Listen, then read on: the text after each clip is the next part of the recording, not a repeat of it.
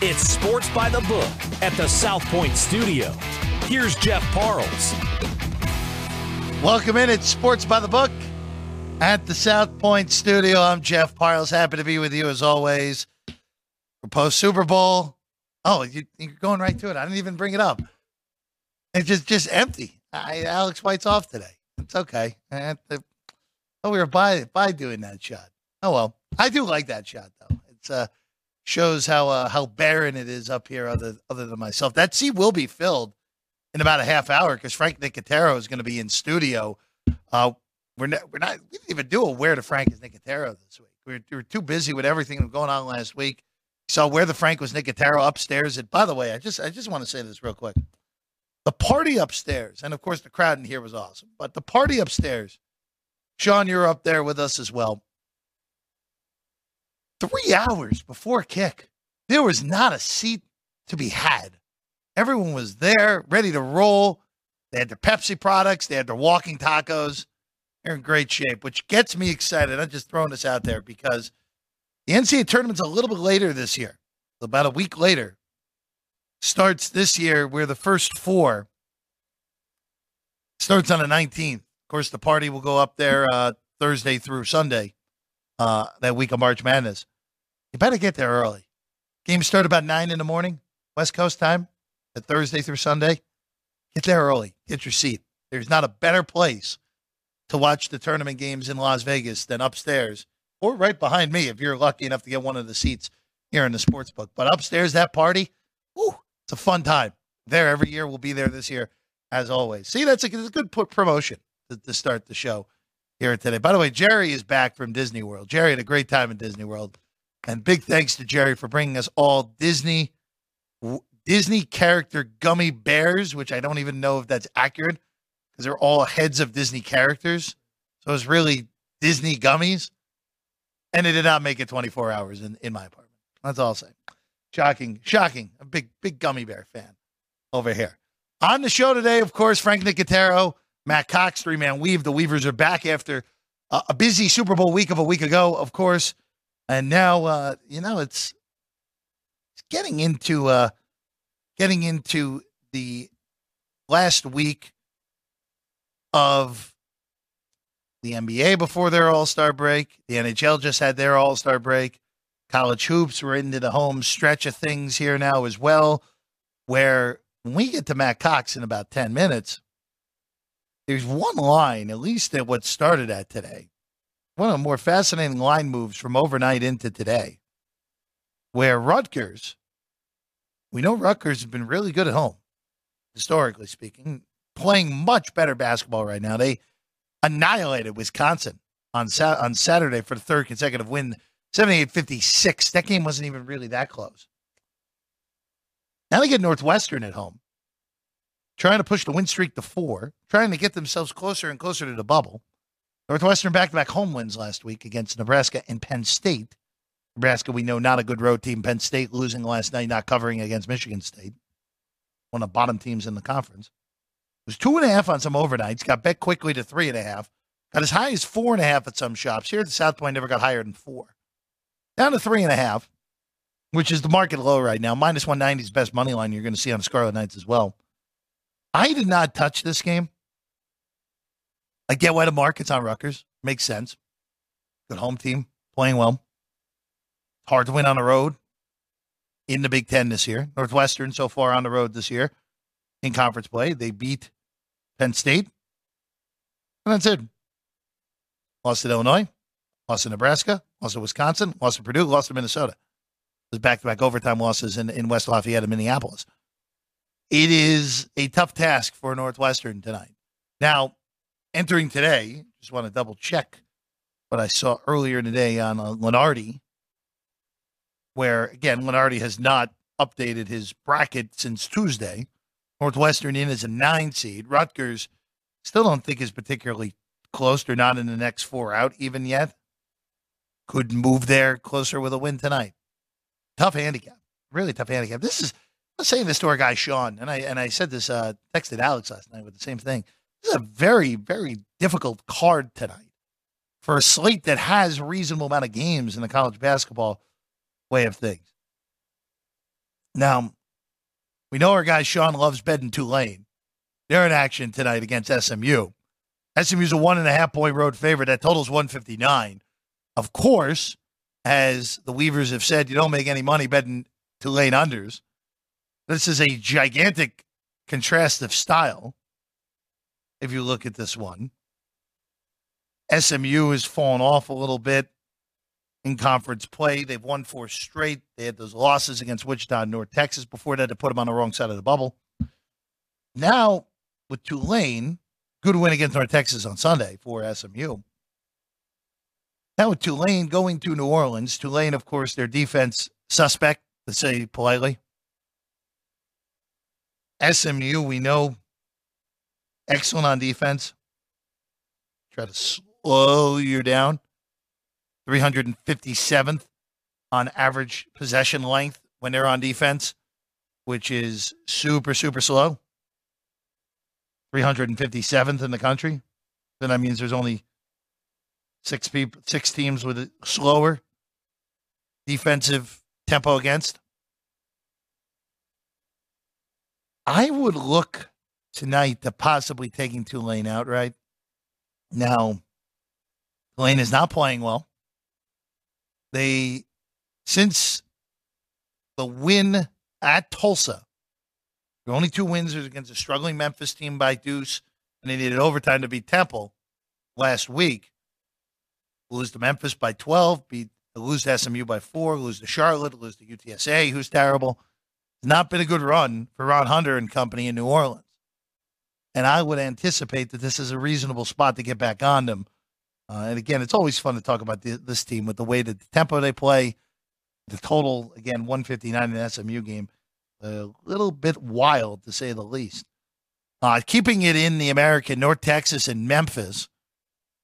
You know, Memphis to me has been one of the bigger disappointments in conference play, regardless of what conference they're in. They were on the right side of the bubble and probably safely in the NCAA tournament as of January 14th. Now, they are nowhere to be found in the bracketology, and correctly so. Losses to South Florida, Tulane, UAB, that horrible home loss to Rice earlier in the year.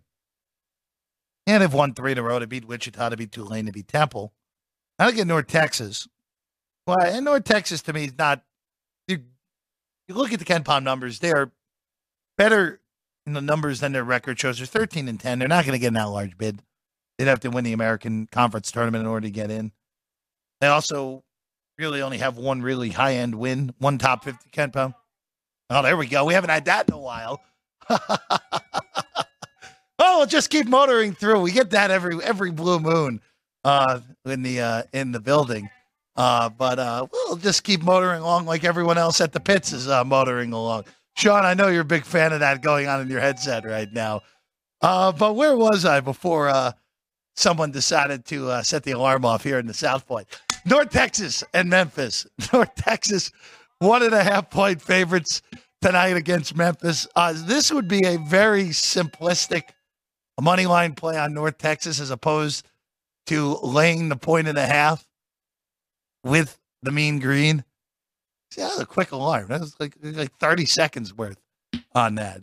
North Texas right now, we know, great defense, slow pace. They're going to want to slow it down against Memphis, who's going to want to run the ball here. 22nd quickest pace team in America, the Memphis Tigers. But I would lay the money line with the North Texas mean green, laying only 1.5 or lay $1.15. I think I laid $1.15 as opposed to messing around with a 1-point final here tonight. Number 2 is in action, Purdue. They got Minnesota tonight in West Lafayette. 16.5. Now, this is an interesting one when we talk about a big number here. 144 to total on this as well. Purdue, of course, has won 8 straight. Their last loss was January 9th when they lost at the Huskers. Their 2 losses this year in conference came, the other one, road, Northwestern, at home undefeated. Really haven't been tested at home other than the Northwestern overtime game that they won on the last of January. Minnesota's been vastly improved I thought they were going into Big 10 play. I thought they were pretty clearly the worst team in the conference. That's not the case. Michigan is. They've won 3 of their last 4. They had the overtime win against Northwestern. They had a really nice win against Michigan. Iowa kind of sent them back to reality on Super Bowl Sunday, beating them by 5. But now we're in a – this is just one of those where I feel like this number is probably coming too large. I get why it's as big as it is. Ken Palm has this at 17. The market had this at 17 on the overnight, and they took with Minnesota. Total's been banged down 3.5 points in this game, by the way, from 147.5 to 144. Just be interesting to see where, again, for Purdue, on this winning streak, they just beat up their rival Indiana on Saturday. Kind of in a low schedule-wise here, where you get bottom-tier teams these next 4 games from the Big Ten. Minnesota, Ohio State, of course, they fired Chris Holtmann yesterday, Rutgers, and Michigan. So 4 of the bottom teams in the conference, you get back-to-back. And then you finish with Michigan State, Illinois, Wisconsin, who, again, Michigan State higher in Ken Palm than they look actual play. Wisconsin struggling right now. Illinois, to me, the second best team clearly in the Big Ten. As we get closer to the conference tournaments, there's some other games we'll get to a little bit later because big Pac-12 matchups, really nothing overly big. Utah USC is interesting and a little surprised. I know Utah's been bad on the road. A little surprised USC's even favored in that game with how they've looked of late. Stanford, Washington's intriguing, and Colorado's been bad after losing on the point spread. They're a 1.5 point favorite in Los Angeles later tonight. As we get you ready, as always, here on a Thursday as we're getting rolling here on Sports by the Book. When we come back, we will be joined by our guy, Matty Cox, of the 3-Man Weave. He has a few plays to look at, including a few games we already mentioned here tonight. Matt Cox joins us next. Sports by the Book.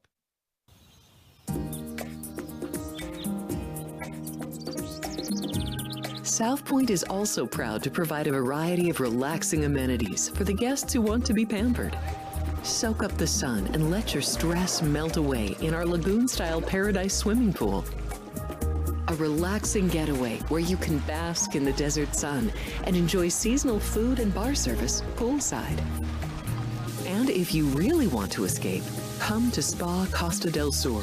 From couple suites to a co-ed wet area, our spa caters to business and leisure travelers who want to unwind and elevate their senses.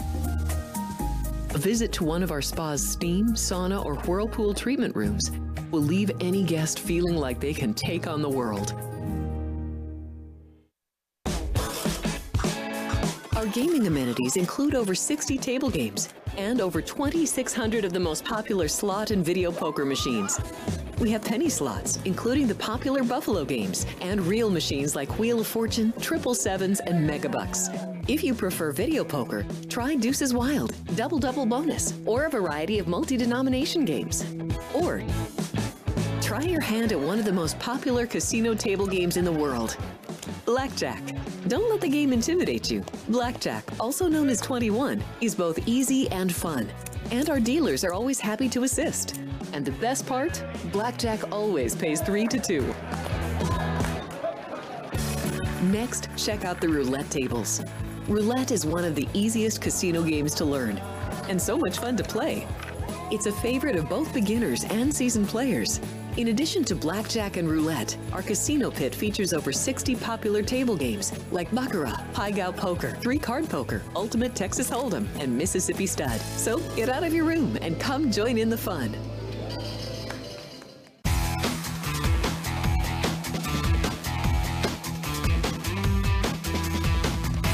Welcome back in. Sports by the Book is the show. South Point Studio, the site. I'm Jeff Parles.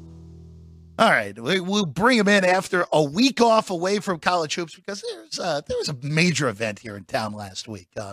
I think the Weavers will excuse us just a little bit. But now that we're into the home stretch of the regular season in college hoops, we got to bring him in. Our guy, Matt Cox of 3-Man Weave with us right now. Matt, were you on Detroit last night as the stinkiest favorite of all time to get there, basically?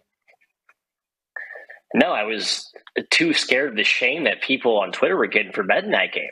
So I stayed away. I actually did lean Detroit. So can I get credit for a hindsight, Monday morning quarterback winner there? I did lean toward my Titans. Good for Mike Davis, who probably needs to hang up at this point, but happy he got his first W on the year. Yeah, my favorite part of that was the individual fans storming the court after the game. It was very, very fun. I love that. It was great. The stuff. court storm singular. Yeah, first time I've ever seen that. That's brilliant. One fan per win. So next win will be two fans, and then win after that will be three fans. Yeah, exactly.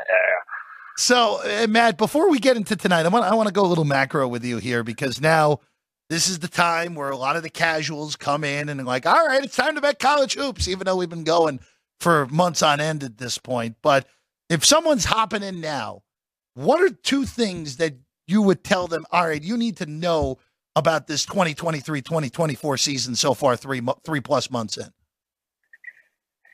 Yeah, not to cite the obvious, but seems like home court is worth 10 points. Mm-hmm. And that's not like a blanket statement across the board, but a lot of the old vintage home dog spots that seem to have deteriorated in value the last, 4 or 5 seasons, looking at some of my data here. But like this year, it's really come back strong. I'm not sure what that is. I think there's a lot of it's been made attributed to the refereeing and some of these conferences specifically. Maybe it's just the fact that there's more parity in these leagues. And so when you have, two teams more in the same weight class, not separated by true caliber or true coaching, that home court type of differentiator really amplifies an edge. But I think that's the one thing. Home court has been worth quite a bit this year. And then two, do not get in the way of Purdue or UConn right now. I just think those two teams are in a class of their own, with all due respect to UCLA. I'm sorry, UCLA, excuse me, Houston, and other. Looking at my 2023 KenPom page, Matt, update 2024 here. Apologies to Auburn and Houston, but I think UConn and Purdue, do not look to fade those teams at this moment. I think they're just they're on a rocket ship that don't need to be in your fade portfolio. I've gotten way too cute trying to fade Purdue and UConn in certain conference spots. It's not going well for me. So a macro advice and a micro advice for my two-part answer to your question there, Jeffrey. Just taking UConn for a second. UConn, by the way, just annihilated DePaul last night. Poor DePaul, just a march to the end of what has been, even by their standards, a miserable year. But the one thing with UConn, I'm just curious your thoughts on this. And look, has it been perfect? Of course not, because nothing's perfect in this racket. But when UConn has played teams they really overmatched, more so than just like, all right, they're playing Xavier or Providence, like just the normal solid Big East teams. If there may not be another spot for this, but I've liked playing UConn just the game over against these mediocre teams. Last night was a perfect example of that. Total closed 140 and a half. Yep. Game goes 166 because UConn put 101 on DePaul. This would be something, at least for the NCAA tournament, that you may want to keep in your back pocket. It'd probably be a 116 matchup. But that seems like a team where even though the metrics say, hey, they're going to be really good on defense still, they're going to probably put up 100 on that 16 seed they play in round 1 of the NCAA tournament. Yeah, and I think defensively they're awesome, right? But when you're up 30, you don't exactly get down in a stance with the same zest that you would when the game is competitive. So, yeah, I mean, DePaul last night, you saw that, right? Game kind of opens up into a track meet. It's just a glorified pickup game at that point. So I like that angle. DePaul, sorry, not to go on a tangent here, but just really sad vibes. Mm-hmm. Theory is that Dan Hurley put the extra hurt on DePaul in hopes of maybe jockeying for a case for his brother, who may be in the running for taking over that job in a parachute from Arizona State to DePaul. But, yeah, no, I like that angle for UConn. Because they do want to run. And I think against the better teams, they have to execute in the half court, but they're really efficient, right? Like their sets are terrific, but I think Hurley wants to run against teams that he has inferior or superior talent over, right? More possessions, extrapolate or amplify the advantage you have over a lesser team. I think that's a great angle. Let's go to Purdue then. Purdue's in action tonight against Minnesota. Gophers have been better.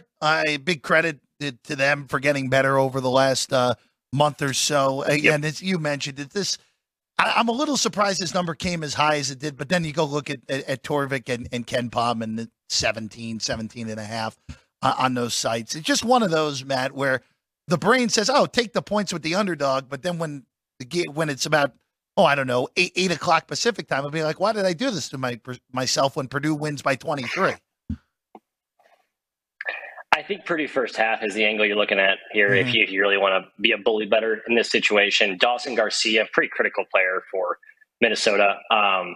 He is questionable on the bogus Big Ten injury report. The first conference to really unroll that this year. It's meant absolutely nothing. Coaches are just putting guys on there for no reason. But he is actually hurt, and I think on the fence of playing tonight without him, I don't think they have any chance up front to defend Edey, nor do they have any chance to exploit him on the other end. But he is in there. I just think Purdue, again, when they're locked in, especially at home, first half is the angle I look to back if you're looking to ride them. I think second half, we've seen them sort of take their foot off the gas. I think the Illinois game comes to mind where Illinois stormed back in that second half to make that game way closer than it really was. So I think if you want to be a bully better here and back the Gophers with the brittle Garcia, it has to be a first half angle. Full game, I get a little bit. The back door, I think, could be ajar. That's my concern. Let's keep it in the Big Ten. Let's go to a game that it's been interesting to see how this one has been bet, but I get why the market has played it this way. And that's Northwestern on the road tonight in Piscataway to take on Rutgers. Rutgers right now here at the South Point is a 3.5-point favorite. That's the last 3.5 that's out there. It's basically 4 like a blanket everywhere else right now. Look, I think Northwestern is underrated personally, but this is the first game without Berry, who is now out for the year with that knee injury he suffered. Rutgers playing better. And, Matt, we know this has always been a difficult place to play. Yeah, this game is a quintessential example of the market in the current college basketball landscape. I think everyone's just so excited to go bet Rutgers with how well they've played the last couple. They got Jeremiah Williams, free of the gambling and now healthy, the gambling investigation, and then now healthy after his torn Achilles thing. And he's been a revelation to this team. Look at their KenPom splits, top 5 in defense and bottom 200 in offense. He can actually create shots, which is like a novelty for this team. So you can see the impact he's had. I think people are betting that angle on top of the Berry injury. They were without him last game. They rally, it was a circle of the wagon type of effort. I think you start to see it come back to bite them in this matchup, Northwestern. I'm with you. I think Northwestern is disrespected in the market. They have been for probably 2 years now. I think people just think Collins is a bad coach, but they have real talent. And Boo Buie can make shots and they defend, and Nicholson up front can really protect the rim. It's a real Northwestern team. I think the stronger angle here, and I agree with the markets, why I laid 3.5. I gobble up the last 3.5 if you're out there at the South Point, folks. I think Rutgers takes it to them tonight. But big picture, I'm with you. I still like Northwestern. In no ways is a fave of Northwestern. We'll see how they develop without Berry, but I think they're deep enough to right the ship, to keep it afloat, I should say, without him. Yeah, and look, Buie is, to me, the most underrated player in the country. People are paying attention. Know how good Boo Buie is, and we'll see. I think the Berry injury could definitely impact them in an 8-9, 7-10 game where they're probably going to get seeded. And you're right. Tonight it's more a play on Rutgers than a fade on Northwestern. It just, these home spots have been so strong so far this year. Matt Cox with us right now, 3-man weave, one of the 3 weavers, of course. Him and Kai and Jim, one of the 3 of them with us every Thursday here on the show. I want to go to the American next. Before we get to the Memphis North Texas game, I want to go to SMU and Tulane real quick because Tulane is. Wait, Jeff.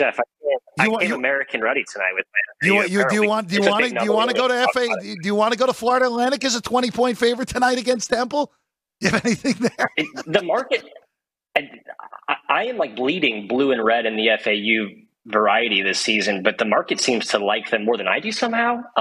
They've not been good as a favorite. Every team rises to play them, and they sort of play with their food for a lot of the games. So I think it's a huge number for a Temple team that their record's been terrible. But look at their efforts. I mean, they've been pretty competitive in almost every game they played. So I actually like the road dog here. I was this close to going to a game tonight. I will be in the building on Sunday when they go to Tampa across east to west here in the Panhandle to play South Florida, the Bulls, who have been a nice surprise this year. But yeah, no, not a good spot to lay it with FA. If anything, you can counterpunch with Temple. I think it's kind of my angle here. Well, South Florida with no look ahead spot yesterday, they really put it on Tulsa yesterday, winning by 19. That has been for Amir Abdur-Rahim. That has been as good of a coaching job as there's been in the country this year.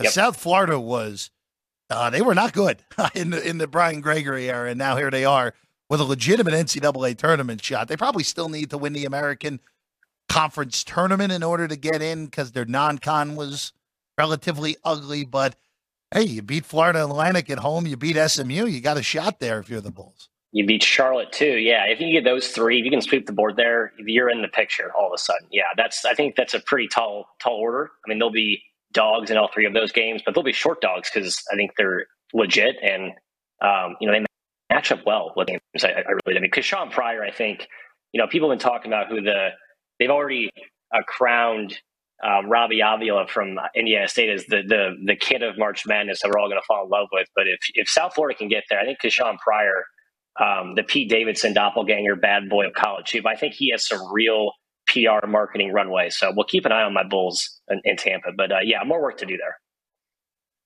Let's going back to that Tulane game real quick. I don't remember if it was you or Kai, but you don't make money betting Tulane unders this year. You now have the ultimate contrast of styles here because SMU wants to slow you down in their big-time defensive team. SMU's a 1.5-point road favorite tonight in New Orleans. Total's 159. Is there anything to be done here? No, I think both are pretty sharp. I'm with you. You think that the way SMU plays, they do pressure you, but sometimes they pressure you in like a delayed suck up the shot clock fashion. And against a team like Tulane, who loves to run, they don't have a lot of depth. And I think sometimes there's points in games where they just don't have the legs to push the pace as feverishly as they'd like to. Now, defensively is where they have issues, right? And that's where I think some of those times where you're betting on a pace under, you're getting screwed with the efficiency part, swinging back against you on the over. And I don't trust Tulane's defense, even though it is unorthodox and can present problems. I just think it's been a little too soft this year for me to get behind it. So, no, I think both are pretty sharp. Would lean Tulane maybe at home there. Desperate team, need a big win there. SMU maybe a slight sell high, but I've been kind of impressed with the Pony Express this year. So I'm not looking to fade them eagerly right now. Let's go to that Memphis North Texas game. North Texas, if you look at the metrics, it'd be like, all right, win a few games. You can get on the right side of the bubble. Record-wise, I don't think they'll be able to get there. Memphis is, to me, one of the biggest disappointments since conference play has taken over. They're totally on the wrong side of things. They need to win the conference tournament in order to get there.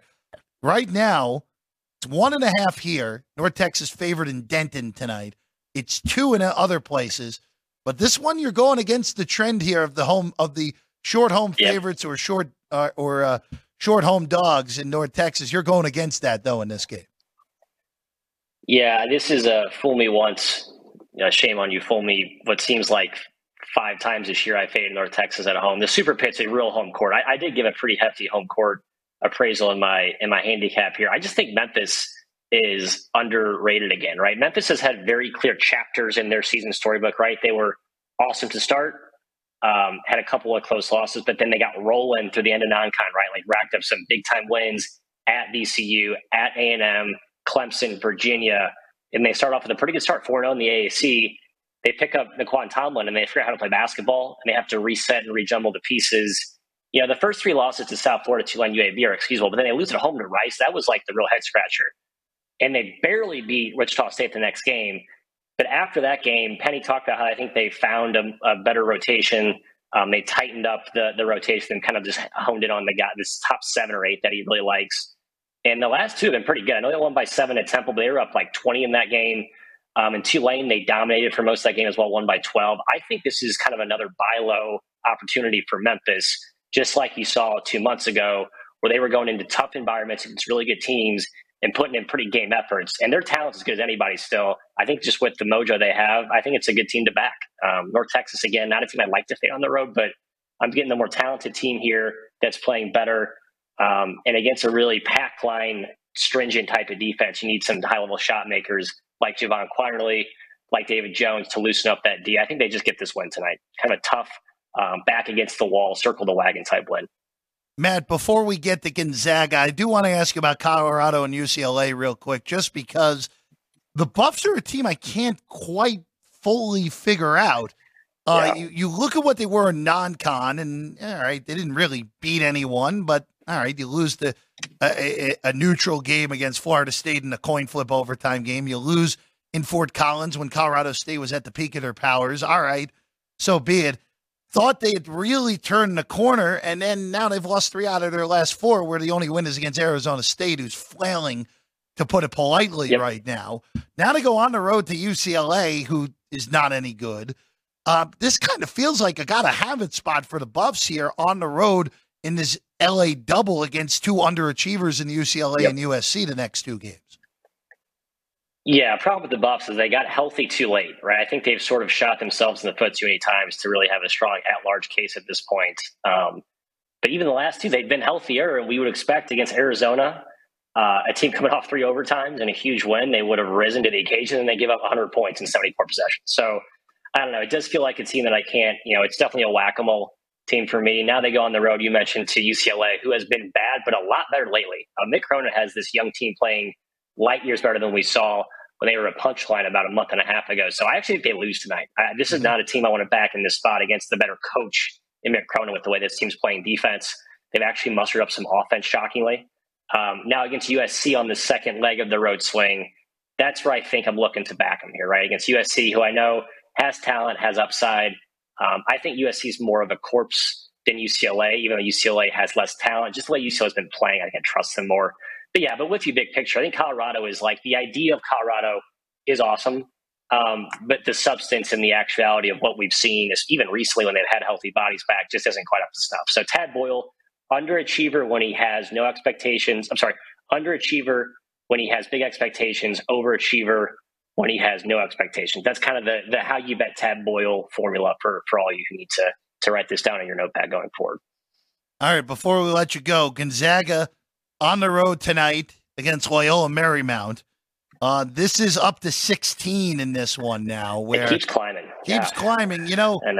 Look, Gonzaga, we had this guy. We had the Gonzaga conversation a few weeks ago where, all right, they're probably the weakest team Fuse had in a decade, but they're just coming off a gigantic win. They had the win they needed to get in Lexington against Kentucky. They win that game on Saturday. Now they're back in conference play. This kind of feels like a good spot to take the dog, doesn't it? Great spot. That's my exact angle here. I'm not going to overthink it.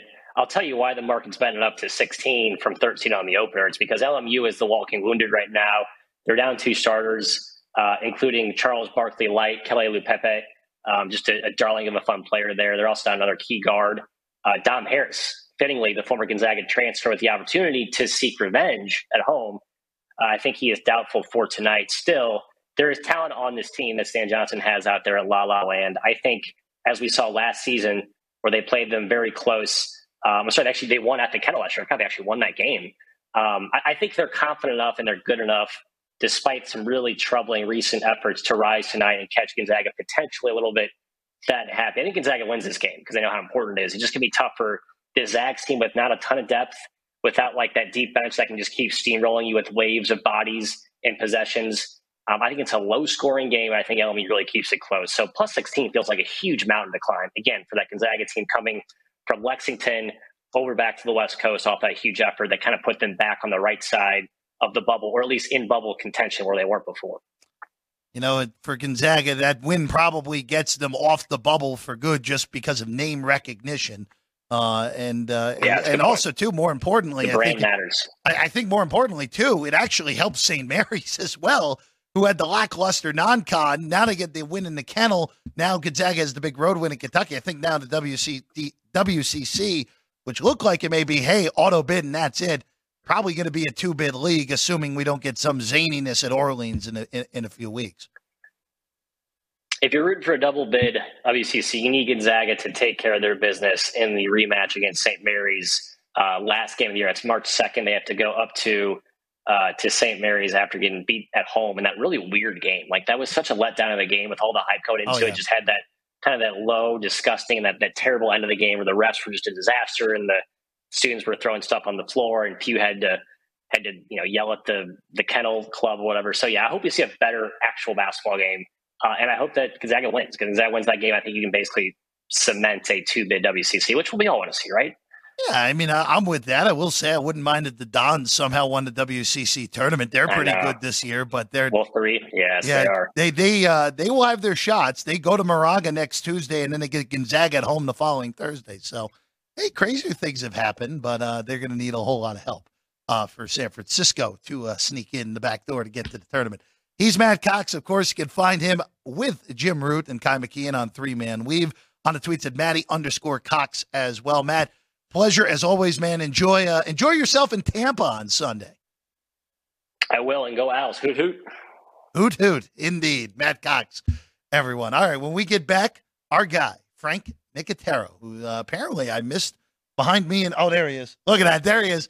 You can't really see him. It's too dark back there. But Frank's right behind my head right now. He's going to be in that chair in about 2 minutes when we get back. Sports by the Book.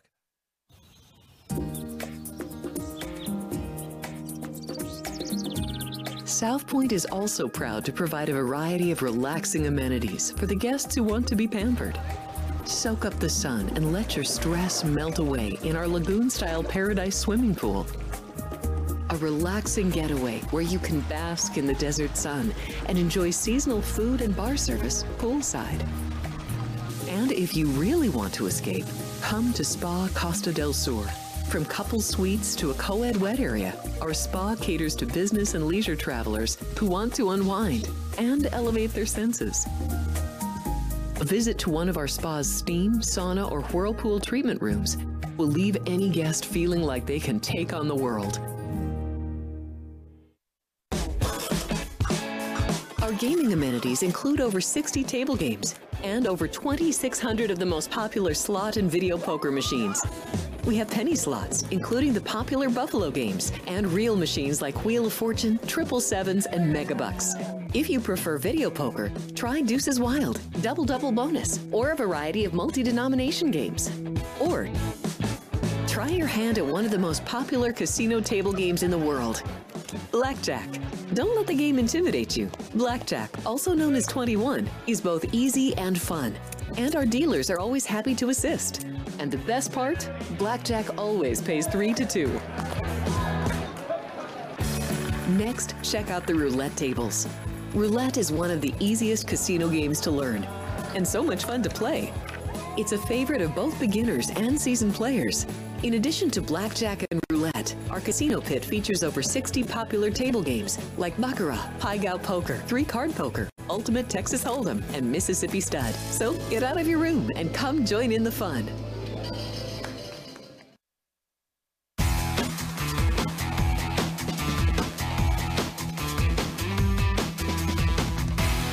Welcome back in Sports by the Book, South Point Studio. I'm Jeff Piles. And now joining us. Oh, I'm wearing glasses. Yeah, what's going on here? Did you go to Costco today?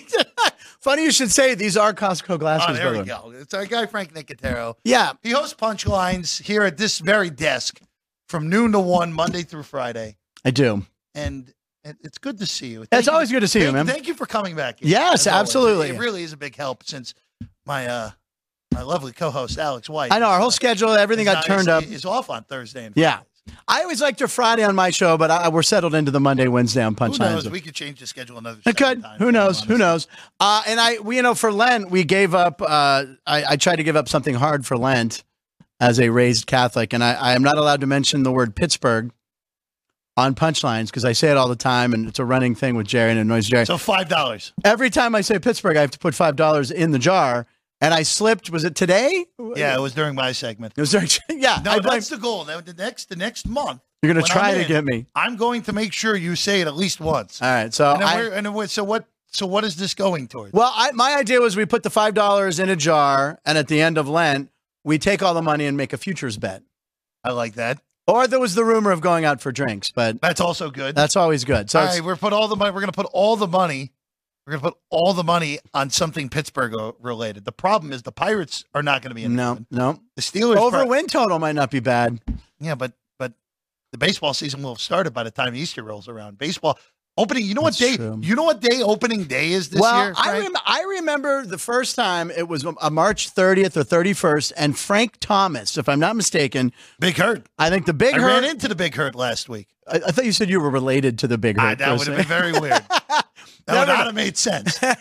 I believe on a road game in Seattle, he hit the first March home run in baseball history. I don't know if that's correct or not. Ryan, wherever you may be listening. Ryan, look, I think so. But anyway, yeah, baseball season's earlier because are you saying the Korean series? Is that why? So no, forget the Korean series, which is the Padres and the Dodgers. Which is on March 20th, which is ridiculous. Yeah. But the actual they've done it a few times. American side opening day is March 28th. Wow. Yeah, it's wild. I hope the Rockies are at home. Someday, if the Rockies are at home, I'm rooting for snow in Denver on March 28th. Someday it's going to be like St. Patrick's Day and someone honestly. Well, so we talked about the in-season tournament in the NBA. Yes. Okay. If you're Major League Baseball, and this is, by the way, we had no intent of going this way. But this is what makes our segments great here. Exactly. If you're Major League Baseball, and look, the argument is you're the only thing truly going in the summer. Yeah, the NBA is the summer league. Yeah, the NFL is omnipresent, the as UFL, we know. We have the UFL. We will have the UFL, which you'll be the number one UFL expert in the country. I'm going to try. But if you're Major League Baseball, wouldn't you want to explore taking the month of July and saying, hey, we're gonna play. We're gonna make it basically. I know we have to have some sort of interleague games mixed in there. Yeah. But wouldn't you do like, hey, I would. The best two records in each league will play will come to whatever city. Yeah. And then we just do single elimination for the Major League Baseball Cup or something like that. I think so. I mean, look at the interest that NBA in tournament season. It was fun. That was amazing. It was great. The banner, of course, is a 20th the size of a regular championship banner, but the Lakers said, screw it, we're doing it anyway. And they raised one up to the rafters. But I think anything to get interest in baseball is good. Baseball is my favorite sport since I was a kid. And you see every year, you see the numbers of, the average age of a baseball fan keeps going up. It's usually right around my current age. So you need to get kids more involved any way they can. A lot of people hate the City Connect jerseys. I'm a fan. Like anything to spark interest, sales, marketing, whatever. I think it would be a great idea. July, it can't be August. It would have to be June, maybe. July, you get the All-Star game, the All-Star break. Are you scheduling the games on those off days? Maybe extend the All-Star break. But then, the games have to count, obviously, because, you're putting strain on pitching. So I don't know. I would love if there are smarter people, schedule makers that can figure it out, but I would be all for it. I think it'd be fun. I think it'd be a lot of fun, too. Yeah. And for me, just think about this from a sports show perspective like we have here. Sure. Where there's only so much previewing of football that can be done. Exactly. Before you start recycling. Yeah. It would really be helpful if baseball gave us something that was better than just, look, the Home Run Derby to me is the only July event that's worth betting on. Yeah. Betting the game is a joke. Betting the All-Star game is a joke. I don't like betting the NBA Summer League. Some people do. Yeah. And I'm not a huge baseball bettor. Right. You are a big I love baseball. I love betting I like baseball. baseball too, but I'm just not. I know, as we know, being a bettor, you need to know your strengths and know your weaknesses. Correct. Betting baseball is fit into the, hey, this is a gigantic weakness. You shouldn't do this. Correct. See, even Sean agreed by throwing something on the ground in the back there. Sean was very upset. Anything to get baseball interest going. Look, I'm more of a purist. I was against interleague play. Now I think interleague play is great. It's, I get to see, I never got to see Cal Ripken play except for an All-Star game when I was a kid. And also, the DH, I was against the DH, but boy, not seeing pitchers just fan at 3 pitches has been good for the game. Oh, wait a second. And last year, the changes too. Hold on. There's one problem, though. Well, actually, now that Bartolo's retired, it's okay. But it does. Who retired? Bartolo Colon. Oh, Bartolo Colon. He was the one pitcher who was much seen. Hit a homer in San Diego, I believe. That was one of the best moments in its history, in all honesty. That is great. But no, look, it's interesting because I don't know if you saw this. Manfred had a press conference today. He's retiring in 5 years. He's going to step down at the end of this term. What is he, Leno? I'll be a big 5-year retirement. Okay, well, whatever. The only thing that I've liked of what they've done is the pace of play stuff. Yeah, everything else he's done has been kind of nonsense. Last year worked great. Even though, have you been seeing what's going on with the uniforms?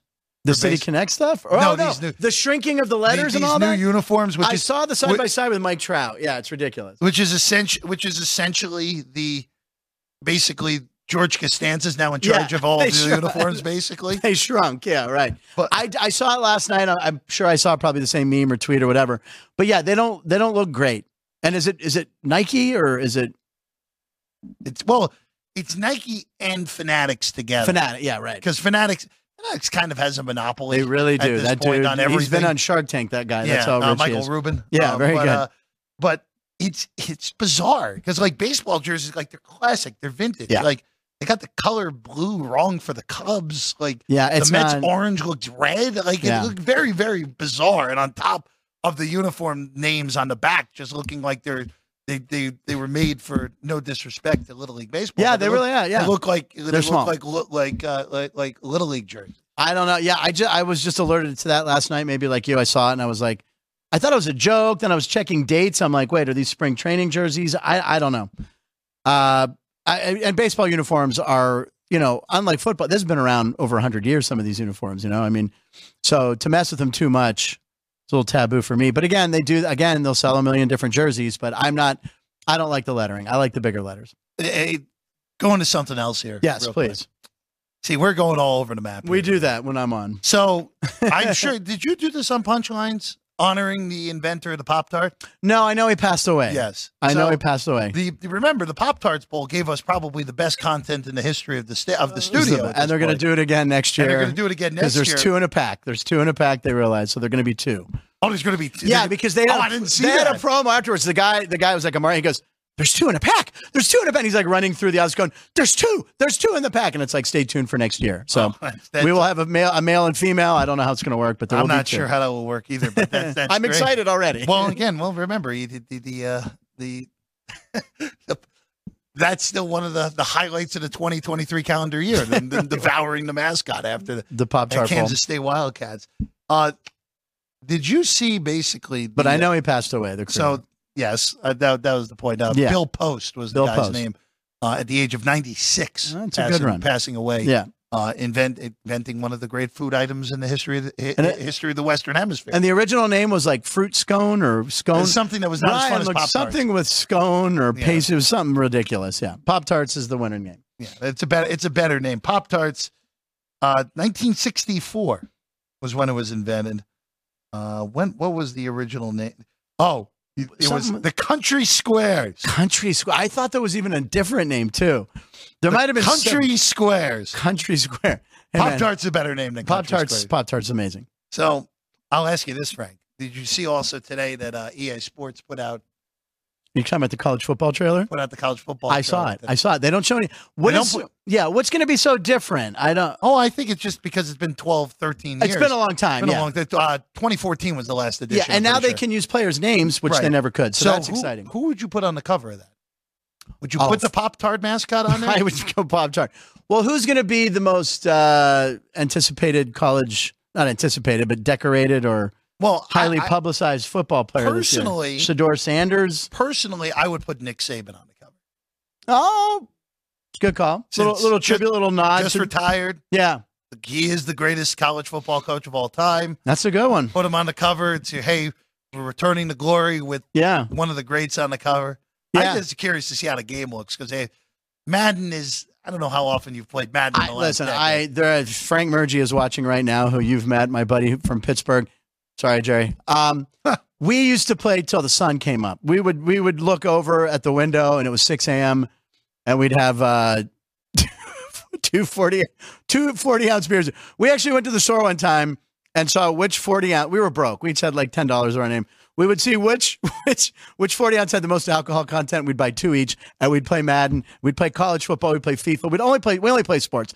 Play all night, but the college football game was one we loved because there was so many teams and so much fun. So to have the names are great. But did you ever do the mascot matchups? Where you play as the mascots? That might have been later on. We were playing early 90s. Where the best part of it was that they had the Stanford tree in there. Oh. But the Stanford tree has no arms. Is he commenting live? He would let me know. He would probably remember more. Jerry, is there any comments Frank on Murgy, that? I think he's watching. If there's a live comment from Frank Murgy talking about this, Frank, let us know.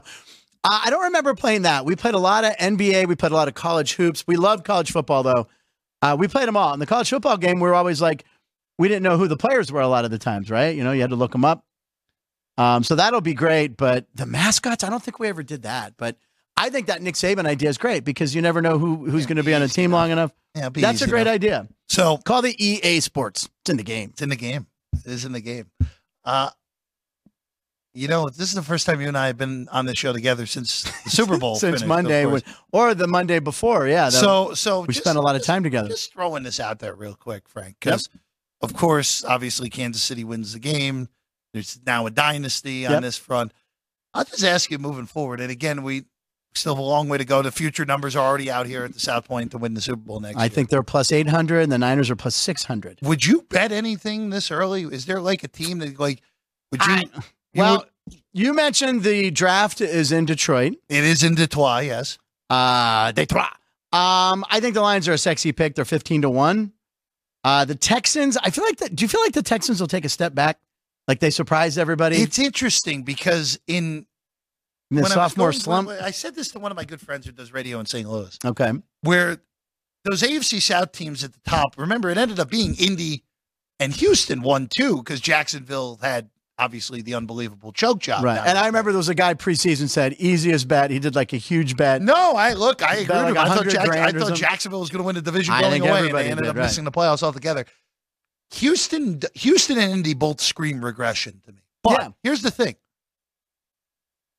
CJ Stroud is already a top 10 quarterback in this league.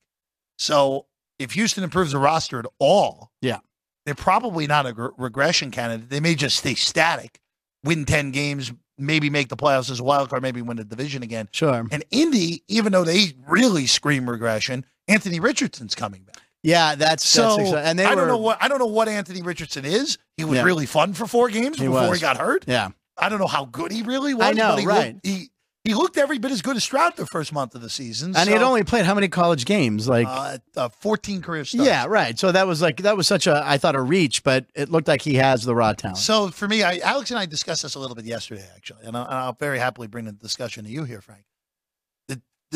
The way that I'm looking at this going into next year. Okay. I don't want Kansas City should be favored.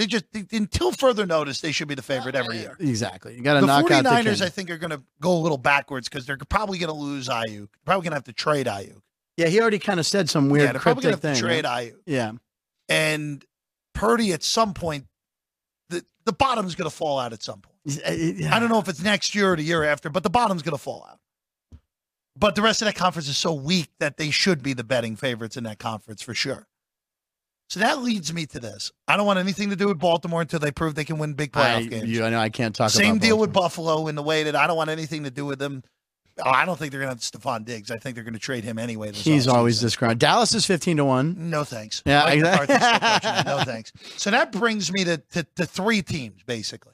That brings me to the Cincinnati Bengals. Okay. Where if Joe Burrow can stay upright. 12-1. Where here's the deal. Burrow's now played 4 seasons, okay? Got injured his rookie year, tore his ACL, but they weren't ready yet. They weren't ready. It was not a good team at that point. Exactly. And he played half the games this year. Both of those were missed playoff years for Cincinnati. Right. In the 2 full seasons Burrow has played 17 games, okay? Or 16 games, I should say, in 2 seasons. They made the Super Bowl. And they were 1 stupid defensive penalty away from overtime in Arrowhead. Yeah. And they beat Kansas City in Arrowhead. Yeah. If Burrow's healthy, that's the team that takes the leap back in the AFC for me. Yeah, they just had a disastrous year. Now Higgins is a free agent, so they're going to have to probably replace him. They probably can't pay him. And AJ McCarron's a battle hawk now. I mean, you got to. AJ McCarron's got more run today than he has the whole year, basically. Right? But they're the team in the NFC side that stands out the most to me. On the AFC side, excuse me. On the NFC side, it's the Green Bay Packers, where they're actually – are the Packers shorter than the Lions? 15-1 for the Green Bay and I thought that's the same. They're the same as Detroit. Same, both 15. Okay, so for me, Green Bay will play a weaker schedule than Detroit because they'll play a second-place schedule as opposed to a first-place schedule. Yeah.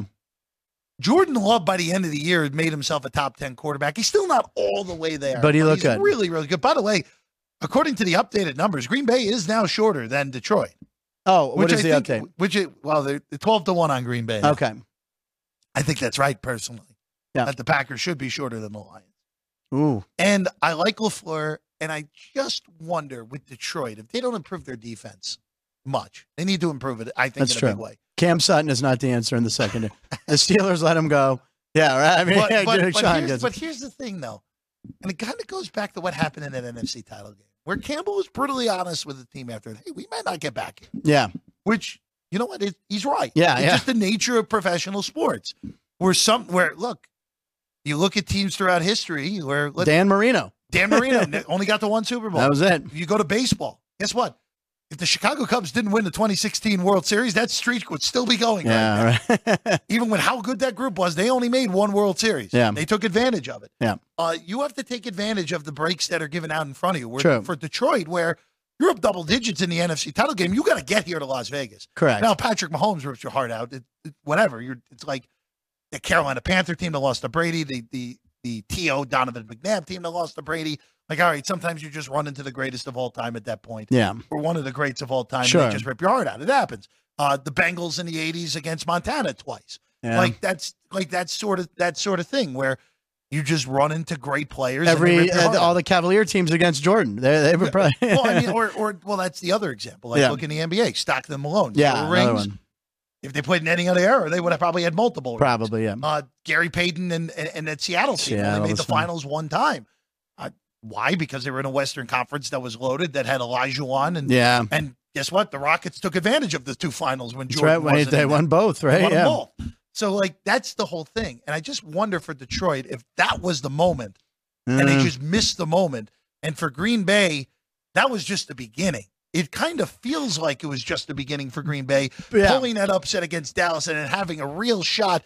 When you look at the box score, that was a coin flip game in the end, the Green Bay-San Francisco game. Oh, yeah. It ended up being a coin flip, even though it felt like Green Bay probably was the better team in that game. Yeah. Oh, yeah. They had everything. Yeah, I mean, Detroit fans are going to say the sky's falling right now anyway. Like, okay, we had our shot. We're going to be back to the same old Lions next year. I don't think they will. I think there's too much talent on offense. Yeah, if they can improve that defense, 15-1. And by the way, one team you totally neglected to mention, two teams, the Dolphins and the Eagles, both 18-1. Dolphins didn't beat anybody. Nothing on. I think Miami's finishing third in the East, behind the Bills and the Jets. Assuming Rodgers stays upright. Plays. Yes. Oh, Sean, what was that, John? Yeah, if Rodgers stays upright, the Jets have a pretty conducive schedule to winning 9-10 games. Yeah, key is Rodgers staying upright, and I think Miami's hard to regress. Personally, Philly, who knows? You don't know. The talent's still there. You don't know. They have better coordinators now. They get Kellen Moore in to be the OC and Vic Fangio to be the DC. Yeah. Massive improvements. Yeah. Sirianni can really be the CEO like he was 2 years ago where they were in the Super Bowl. Correct. Just a question of where's Jalen Hurts? Is Jalen Hurts closer to the dude we saw 2 years ago, or was he this past season? Wasn't he dealing with a lot of injuries this year? With the injury. Maybe that ends up being what it was. But I don't know. I don't know what Jalen Hurts really. I don't know if he's a legitimate top 8 quarterback or he's a guy who's like in the mid tier. Yeah. One or the other. But there's a lot of talent. I'd much rather have Philly at that number than Miami.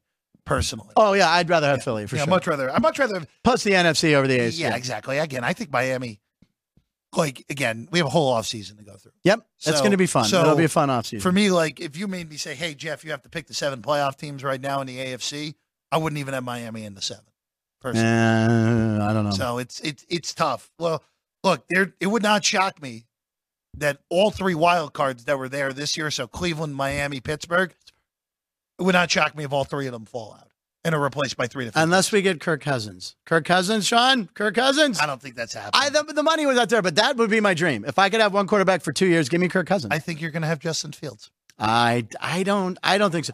40 games in his career, 38 turnovers, I think. You're going to have Justin Fields. You're usually right, Jeff, and that scares me. I usually right on these football rumblings moves. Of Tomlin really liking him. Arthur Smith's the He OC. loves every Ohio State. You know how many Ohio State players we've drafted? Shazier, Cam Hayward. Yeah. They love Ohio State. San Antonio. They love Ohio State. By the way, I ran into Cam Hayward at Media Row last week. What a gigantic human being. Did he ask about me? He has no idea who I am. But I've been next to him in a function giant. They're just giant The guys. one thing I will say before we get out of here today, where Jonathan Ogden, with next to Jonathan Ogden, Yes. who is 6'7", 300 Ridiculous. pounds, 45 years old. Right. I think he could be slotted into most left tackles. Absolutely. For non-NBA players, Yes. for NBA players are a different type of specimen. Yeah. They just are. Yeah. The amount of athleticism, the leanness, like True. they're just amazing, like specimens. Yeah. Jonathan Ogden might just be the biggest non-basketball player I've ever seen in my life. I was in a celebrity golf tournament where I was one of where the guys. You were I was a celebrity? I was in the forest. I'm like, hey, I wonder who celebrity's going to be. I'm like, Oh, it's me. Sorry, guys.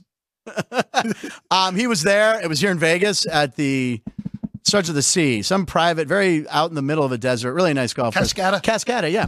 I got to play that, and I'm not even Great that good. course. It's a great course, and Jonathan Ogden was there, and he's the biggest person I've ever been. Oh, no. Shook his hand, and it went up to my elbow. Oh, I believe it. Yeah. I mean, it's ridiculous just how big he is. Just insane. All right. Thank Good you. work. Thank you, Frank. I'm going home to watch Caitlin Clark break the record. She will do it in She will the do first it. quarter. That's what it has to. She only needs 8. She'll do it. We'll be back tomorrow. Bookmakers are here. Chris, Vinny, Jimmy, they'll be with me tomorrow, 3 to 4. Talking college hoops. There you go. Running it back on the Super Bowl. Who knows? We'll see what we'll do with the fellas. So that's tomorrow. your foursome. I have one of the Fab Four coming in tomorrow. That's awesome. One of the Beatles will be here tomorrow, ladies and gentlemen. Can't wait. Tribute act playing the South Point this weekend. We'll see you tomorrow. Sports by the Book, 3 o'clock.